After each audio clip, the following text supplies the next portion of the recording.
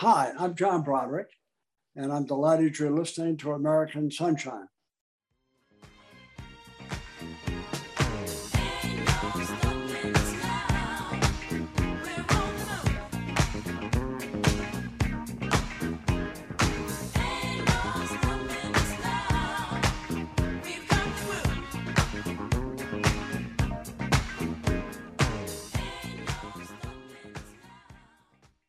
Hi, I'm Jay Lucas, and welcome to American Sunshine, the podcast, where we talk about inspirational stories, the power of the human spirit, and the revitalization of all our great towns and communities across America. And I'm delighted today to be joined by a good friend and really one of the most respected people in New Hampshire and beyond, who's done an incredible job, I think, taking on a very, very important task. His career is distinguished in so many ways. A highly respected lawyer here in New Hampshire, Chief Justice of our Supreme Court, also Dean and President of our University of New Hampshire Law School, and now taking on a task over the last number of years where raising awareness about mental health, an issue that has had a stigma, been kind of a taboo to talk about. And I want to welcome my really good friend, John Broderick. Welcome, John. Jay, thank you. It's really a pleasure to be with you. Well, you have done so much in your career, and I'd love to kind of jump right into the important work that you're doing now. And you and I had a recent conversation about growing up years ago versus what it is today, and the value of community. And you've been to my hometown of Newport, New Hampshire, and you know what it's like to grow up in a place where family and community are so darn important. I'd love to just kind of get your impressions of how it was before, how it is today, and how it's maybe wreaking havoc on mental health for the next generation and really for all of us. Sure, Jay. I'd be happy to do it. First of all, it's an honor to be with you, and thank you for taking on this story. Just very briefly for listeners, I've spent the last 5 years of my life traveling mostly in northern New England. I've been to 4 states. I've spoken now to 110,000, 120,000 people. I've been to 250 middle schools and high schools, speaking to 90,000 kids. So I have hugged more kids, Jay, who are suffering emotionally than probably anyone in New England over that time. Well, and John, just to jump in right there, I would bet there's no one in America who can say what you just said about the number of people that they have touched individually talking about mental health. I would be staggered to find if there's anyone else who's done that. Well, there may not be, Jay. And so that I don't sound too righteous, I'm a baby boomer and I didn't know much about mental health, and it just wasn't talked about. It's still not talked about enough today, but it was not talked about at all when I was younger and for much of my adult life. And I had 2 sons, and my oldest son, who was then 13, was afflicted with a mental health problem, which my wife and I didn't see for what it was, and which he didn't understand. He thought it was just him. And it got worse over time. And then when we saw the problem, we saw alcohol, which was all we saw. It's not what we should have seen exclusively. And we made mistakes. I made mistakes, and I regret those. It took my family, when I was on the Supreme Court, a very public journey. It took me to the ICU. It took my son, master's educated, decent, smart, talented, to the state prison. And so it was quite a story here, as tragic as it was. And really because of my son's courage and my wife's strength and the skill of a lot of good people and the grace of God, my family healed and came through it. But as a baby boomer, of course, I didn't do anything. I didn't talk about it. But people would talk to me at gas stations and grocery stores. They had read it and recognized my family's story and opened up about their own. And it was really eye-opening. But I didn't do much until 5 years ago. I got involved in a mental health awareness campaign. I wasn't bright enough to create it, but I was smart enough to understand its value. And it was a campaign to let people know the 5 most common signs of mental illness. And we launched it in New Hampshire at the State House on a Monday morning. The speaker said, "You can use the chamber, John. It's going to be empty." And I thought, well, we probably won't get 20 people here. It's a Monday. Sure. And mental health, you wouldn't necessarily think that you wouldn't have any way to expect many people. I wouldn't. And we got 425 people, Jay, who showed up at 10 in the morning. And it was eye-opening to me and inspiring to me. And since that time, I've spoken about 580 times now in 4 states, sometimes to national audiences on Zoom, one of the great features of Zoom. But mostly I speak in person, and mostly to young people grades 6 through 12. And I wish everyone listening could be with me on those mornings. 1 in 5 adolescents in our country has a mental health problem. 1 in 5 adults does too. We don't have a mental health system in the United States of America. We don't. And it's still not a topic that people are comfortable with. The one thing I will say, Jay, and the reason I do have hope, I love this generation of young people. I really do. They're smarter than I was. They're more streetwise than I was.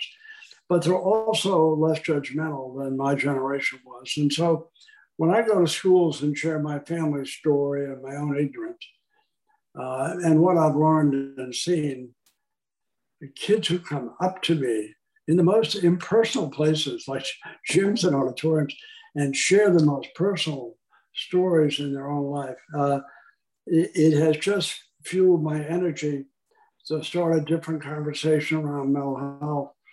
And the goal of it is so that people can have that awkward conversation so that it no longer seems awkward. And then as a nation, we might say, why don't we have a system to provide help? That's my goal. And I know I'm only one person. I can't do it by myself. But opportunities like you're giving me today, I appreciate. Well, you know, you are doing it pretty much by yourself, and you're making a huge difference. The listener, I've got to share this because it really had a huge impact on me. But John was kind enough to drive up to Newport one evening, and we got together the Newport Sunshine Initiative monthly meeting. And I think we must have had somewhere between 80 and 100 people all gathered together in a beautiful old mill building in Newport. And we had several speakers on the agenda. And when John got up to speak and talk about mental health, you know, I hadn't seen the speech before, and I hadn't seen you deliver this, John. But I was absolutely everyone in the room that you could have heard a pin drop. It was as if you were embarking on territory that no one had ever gone into before. No one really knew what that journey was going to be like. And I think there was a lot of anxiety in the room, but there was also rapt attention. Like finally somebody is talking about this. And I remember you gave out these cards. I think they're React cards. And I might just talk. Yeah, it's fantastic. The 5 signs. Oh my gosh. It was an eye-opening experience for me. Just the power of being able to open up the Pandora box and have the conversation. You know, it has been like that in so many places, and it's not me. I mean, I know that, but it is the topic. And young people, especially young people, you know, 1 in 5 adolescents has a mental health problem. A lot of it, I think, not all of it by any means, a lot of it is cultural and social. This generation is under pressures that mine wasn't. Their parents are under pressures that my parents didn't experience too. The level of anxiety and depression among young people in the United States is epidemic. And you don't have to take my word for it. If you look at the Youth Risk Behavioral Surveys and national data from the CDC, in 2019, they give these anonymous questionnaires to high school students across the country. 70 high schools in New Hampshire had their students take it. The national averages are as follows. And it's alarming to me, but what's most alarming is very few people know this or do much about it. 42% of high school girls in the United States pre-pandemic were depressed. And the question doesn't say, are you depressed? It said, have you felt sad or hopeless for 2 consecutive weeks or longer in the last 12 months, such that you haven't been able to engage in everyday activity? 25%, 25% of high school girls in America, 2019, have given serious consideration, that's the question, to ending their own lives. What was that number again, John? 25%. 20. So 1 in 4 is given serious consideration to ending their own lives. That's just astounding. 15% had made plans to kill themselves. Last year in our state, New Hampshire, which is a beautiful place, 8.4% of high school girls attempted suicide. In the state of Maine, it's 10% in 2019. And so I believe firmly that unless and until we start listening to these young people who talk to me, someone they don't know, but whom they know won't judge them or shame them or blame them, okay? Until we start listening and reacting to it. A lot of the kids I see as young as middle school are on their iPhones 5 to 7 hours a day. The average, by the way, is 9 hours. 80% of kids in America get less than 8 hours of sleep a night. 65% of them go to school 1 or more mornings a week without any breakfast. And so it's not shocking. Half of young people do not feel they are important in their communities. And so as I look at what you've been doing in Newport, which I so admire, I've told you that, it's exactly what we need to be doing. I grew up in a world that was eyeball to eyeball, and I'm not an anti-tech guy. I have an iPad and an iPhone. I'm not pretending I'm terrific, but I'm conversant on technology. But I remember a world where one-on-one was pretty important. Kids are growing up in a virtual world. The parents don't see it. The parents are living in their own virtual world increasingly, and I understand the pressures they're under. But what I think is happening is that we are losing a sense of community, a sense of belonging, a sense of self-importance in a meaningful way. And what you've been doing in Newport, the whole Sunshine Project, which I so admire, it's exactly what I think is eating a lot of these young people. And you're kind of attacking the problem. Well, John, what I was going to say is that one of the observations that you made in our conversation the other evening was that this generation is growing up with a different experience in interpersonal ways. In other words, because they have the devices, and we all have devices now, that old, if we go back a number of years before it was all part of our everyday lives, we would look each other in the eye. We'd have dinner together and we'd have a conversation. And now you might see, I think you told me a story about a family that got together for dinner and all 4 or 5 of them were on their phones looking at their devices with no conversation. My wife pointed them out to me. We were out to dinner before the pandemic, mother, father, 3 daughters, I think. The oldest daughter was about 13. My wife said, look at that family. And they sat down and we were there for another 15 minutes. And not one of them spoke. It was just stunning. And I'm a middle-class kid, and I didn't go out that often to dinner with my parents, but when we did, it was an event. And I, my mother and father, and my parents would talk to each other. And I was always interested in what adults said to other adults, and their friends would come over to the table, and they'd talk to my sister and myself about school and the town. I used to breathe in social, emotional. I knew all my neighbors. We had family dinners in my house every night.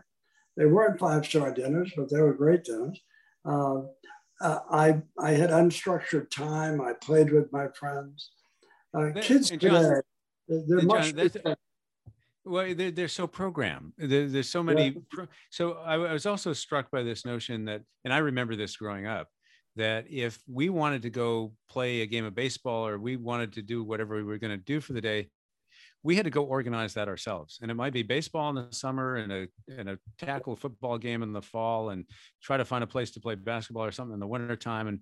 But you're on your own, and you had to organize it. You had to say, well, who wants to play today? And you're kind of going through that socialization process that gee, think about the pressures of kids today. If they're particularly good at a sport, maybe early on, they become specialists, and then they get on the travel team, and they're always trying to, I think, as you said, catch that next train or make sure the train doesn't leave the station without them. It's funny, I talked to a young man who was a co-captain of his varsity hockey team in a very upper middle class town in New Jersey. And I said, what's your life like? He said, let me tell you what it's like. He said, I feel like I'm running to chase a train every day. I didn't put the tracks down. I don't even know where the train's going. I don't know who the conductor or the engineer might be, but I know I'm expected to get on that train and move as far forward as I can. That wasn't my life. And it's not just the good old days. There was some real value to having to find your way. I think today, and it's not because parents are not good parents, I'm not saying that. And they have a lot of pressures and less time themselves. But there's something to be said for social emotional growth, learning how to fail, learning how to get up again. And parents are so concerned that their kids will fall behind. So the helicopter parent existed. Now we have the snowplow parent. My child will have no obstacle. So a lot of the kids, Jay, that I hug in school gyms and auditoriums are 15 or 16 or 17 years old chronologically. Emotionally, they're 11 or 12 or 13. They don't know how to deal with adversity, a lot of them. And not that I had a program in it, but I had a life that made it necessary. Yes. Yes. And so picture this. So now I know you've spoken at so many high schools and schools around New Hampshire and beyond. And so you give your speech, and then at the end, as I understand, students come up and want to talk to you, and maybe for a long time, actually, many students, and they share personal stories with you. What's that like? What are they expressing? Give us some examples of kind of what do you see in those? Some of the kids that come out to me, Jay, will say, with wet eyes usually, thanks for sticking up for kids like me. Thanks for talking about it. My parents don't believe in mental health problems. Sometimes they almost can't speak. I had one girl come up at a private school. She literally couldn't talk for the first minute. And then she said, I have so many expectations on my shoulders. I've hugged kids as young as the 6th grade who have tried to kill themselves or want to. I made a pinky promise with a 6th grade girl. She thought I was cool, but I knew what that was. Her hand was dwarfed by mine, and I hugged her and I said, she wanted to kill herself. I believed her.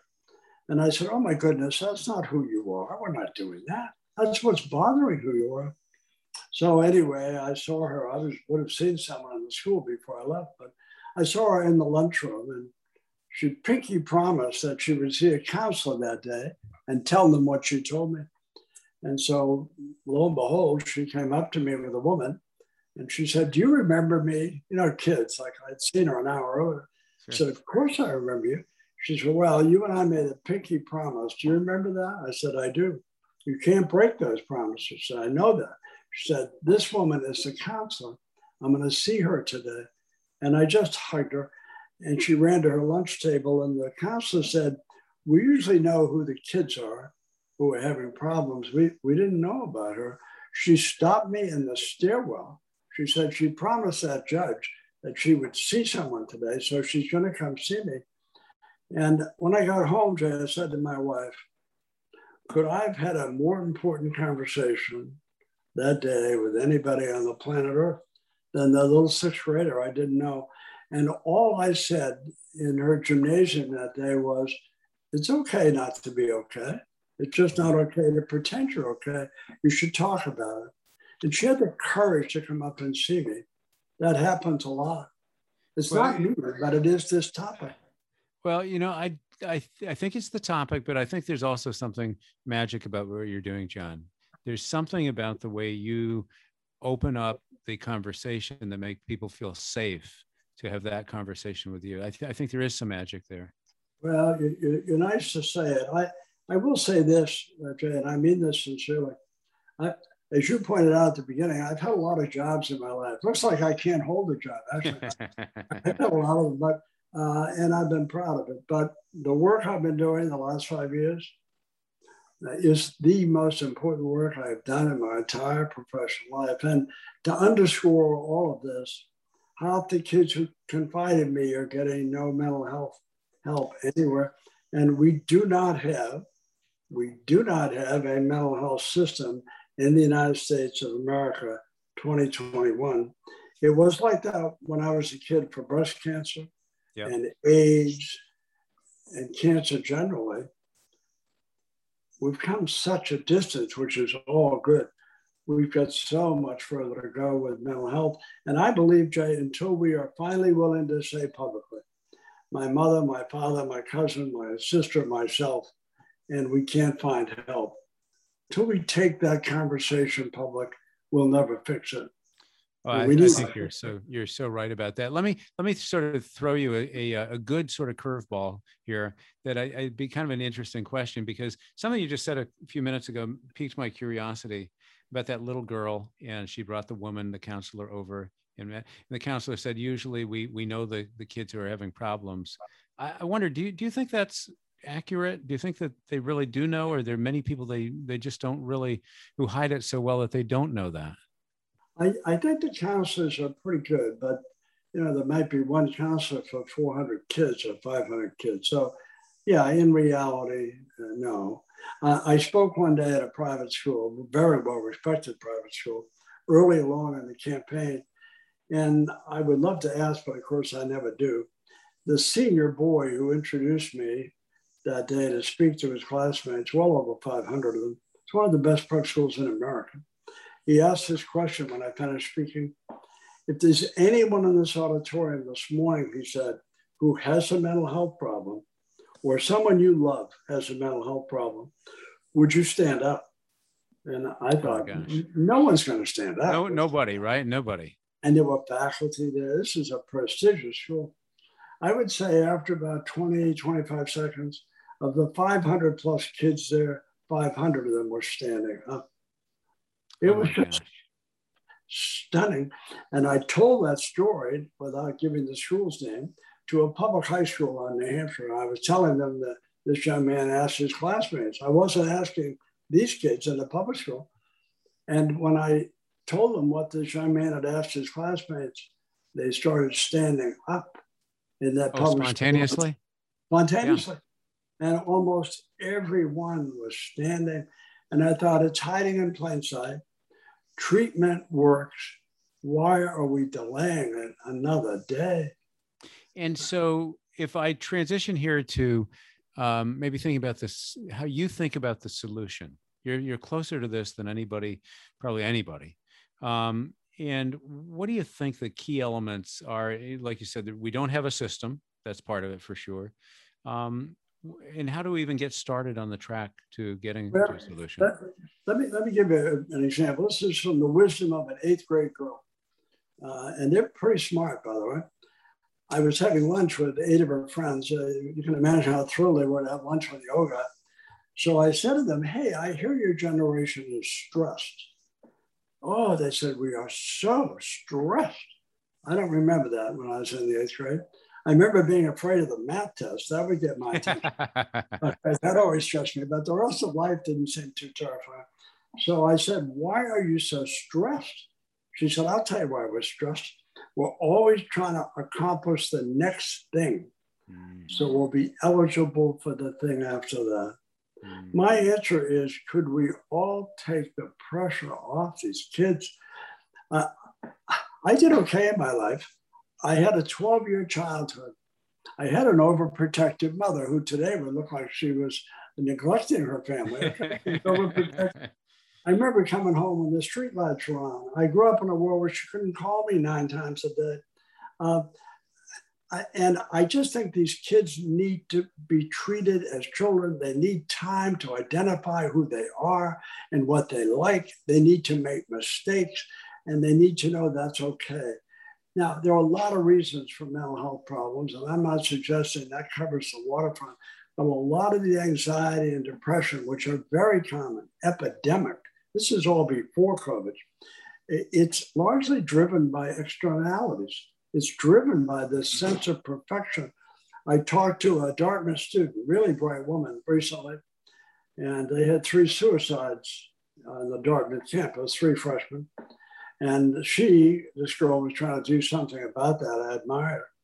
Really smart kid. I said to her, how many colleges did you apply to? She's at Dartmouth, so she's pretty bright. She said, I applied to 24. Yeah, that sounds right. No. 5 of them were in Canada. She said, how many did you apply to? I said, I applied to 3. She said, why did you apply to so few? I said, because my mother would have said, we can't afford more than That's 3. right. It costs money. Yeah, I remember. Yeah, my mother said, pick a school you get into, pick a school you hope you get into, and pick one on a good day with a strong tailwind you might make it to. And that was my life. I asked a girl at a prep school one day, junior, what college do you want to go to? Her answer was, my mother wants me to go to Berkeley. I didn't ask her that, and I didn't embarrass her either, but she didn't even hear what she said. Sure. We need to take the foot off the gas, encourage young people. These kids are going to be fine if we let them grow up and not let them get lost every day in a virtual jungle, which is where they're spending their life. We have perfected technology, and I'm not anti-tech, believe me, but we've perfected social media so that 15-year-old kids can now be raised by 15-year-old kids. That's what I worry about. You know, one small effort that I'm very proud of, actually, that's very tangible, is my son Gates, who was a state representative legislator representing Sunapee and Croydon in this, not the most recent legislative session, but the one before that in 1920, was able to introduce and help pass a bill to help school teachers and school personnel recognize these signs of teen suicide and prevent teen suicide. Yeah, very important. And it was signed into law, and it's one small step, but it's one that I'm proud of. But so much more than that is required. It's first of all, congratulations to him. That will save lives. That will save lives. Let me give you this stat. This is the Center for Disease Control. From 2007 to 2017, during that 10-year window, pre-pandemic, the rate of suicide for people ages 10 to 24 increased 56%. 56%. And most of the people with a mental health problem are not going to take their own life, but they will have a diminished life. It doesn't just go away like a rainstorm. And what I want to do is to embrace the challenges that not just young people, but all of us are facing. And if people say to you and mean it, Jay, how are you doing? It's okay if you're not okay. It's just not okay to pretend you're okay. Well, let's talk about it. You know, help's available. Why are we so reluctant? Why are we so ashamed? Young people want that conversation, and God love your son. I mean, he gets that piece. He's acting. This generation will fix it. I'm just trying to hasten the change. Well, yeah, and he is a Dartmouth graduate, and he has actually lost classmates at Dartmouth to exactly to suicide. So, John, as we kind of wrap on this conversation, I wonder what you'd like to leave our audience at American Sunshine, the message that I know I love what you say. It's okay not to be okay. Where do you see this, and maybe just a word on what you think the pandemic is, the effect of the pandemic on where we are right now? The pandemic has made mental health in America much worse. It's put a lot of people who are suffering to an extreme suffering. A lot of people who didn't have mental health issues or didn't see them in others are now experiencing them or seeing them. So in an odd way, there are not many silver linings in a pandemic. But as it relates to mental health, I do think the mainstream media, Jay, is covering it more, talking about it more. I spoke recently at the VA in Manchester to veterans. It's a major problem among young people. It's a major problem among seniors. And so I'm just saying to people, what are we afraid of? What is it we're afraid to talk about? My mother used to whisper cancer. No one said the word breast, no doubt, when I was a child. Now we say breast cancer. Everyone listening to this podcast knows the color for breast cancer awareness. That's a good thing. But if I said to most people, what's the color for mental health? They would say, it has a color. In fact, the color is green. And my wife always says, if Kermit the Frog would only help out, he could be the lead sponsor. It's not easy being great. And I said, I think someone stole that, Patty, but it would be phenomenal because young people would know who Kermit the Frog is, and people my age would too. And if that were the slogan for mental health awareness, it's not easy being great, that might start to change the culture in this country, and people could smile, but they would learn about it too. John, I love that. It's not easy being green. Well, hey, thank you so much for taking the time. And I can't think of a more important topic, and I can't think of being any more proud of the work that you're doing on behalf of so many individuals in our state and across the nation. So thank you very much, John. Jay, thank you. Keep up the work you're doing in Newport and beyond. Building community is the best antidote to what I'm seeing. Well, onward and upward, and we're going to try to stay positive and do as many good things for the community as we can, and highlight your great work on mental health. But thank you very much, John. Great, thanks. My pleasure to be with you. Thank you.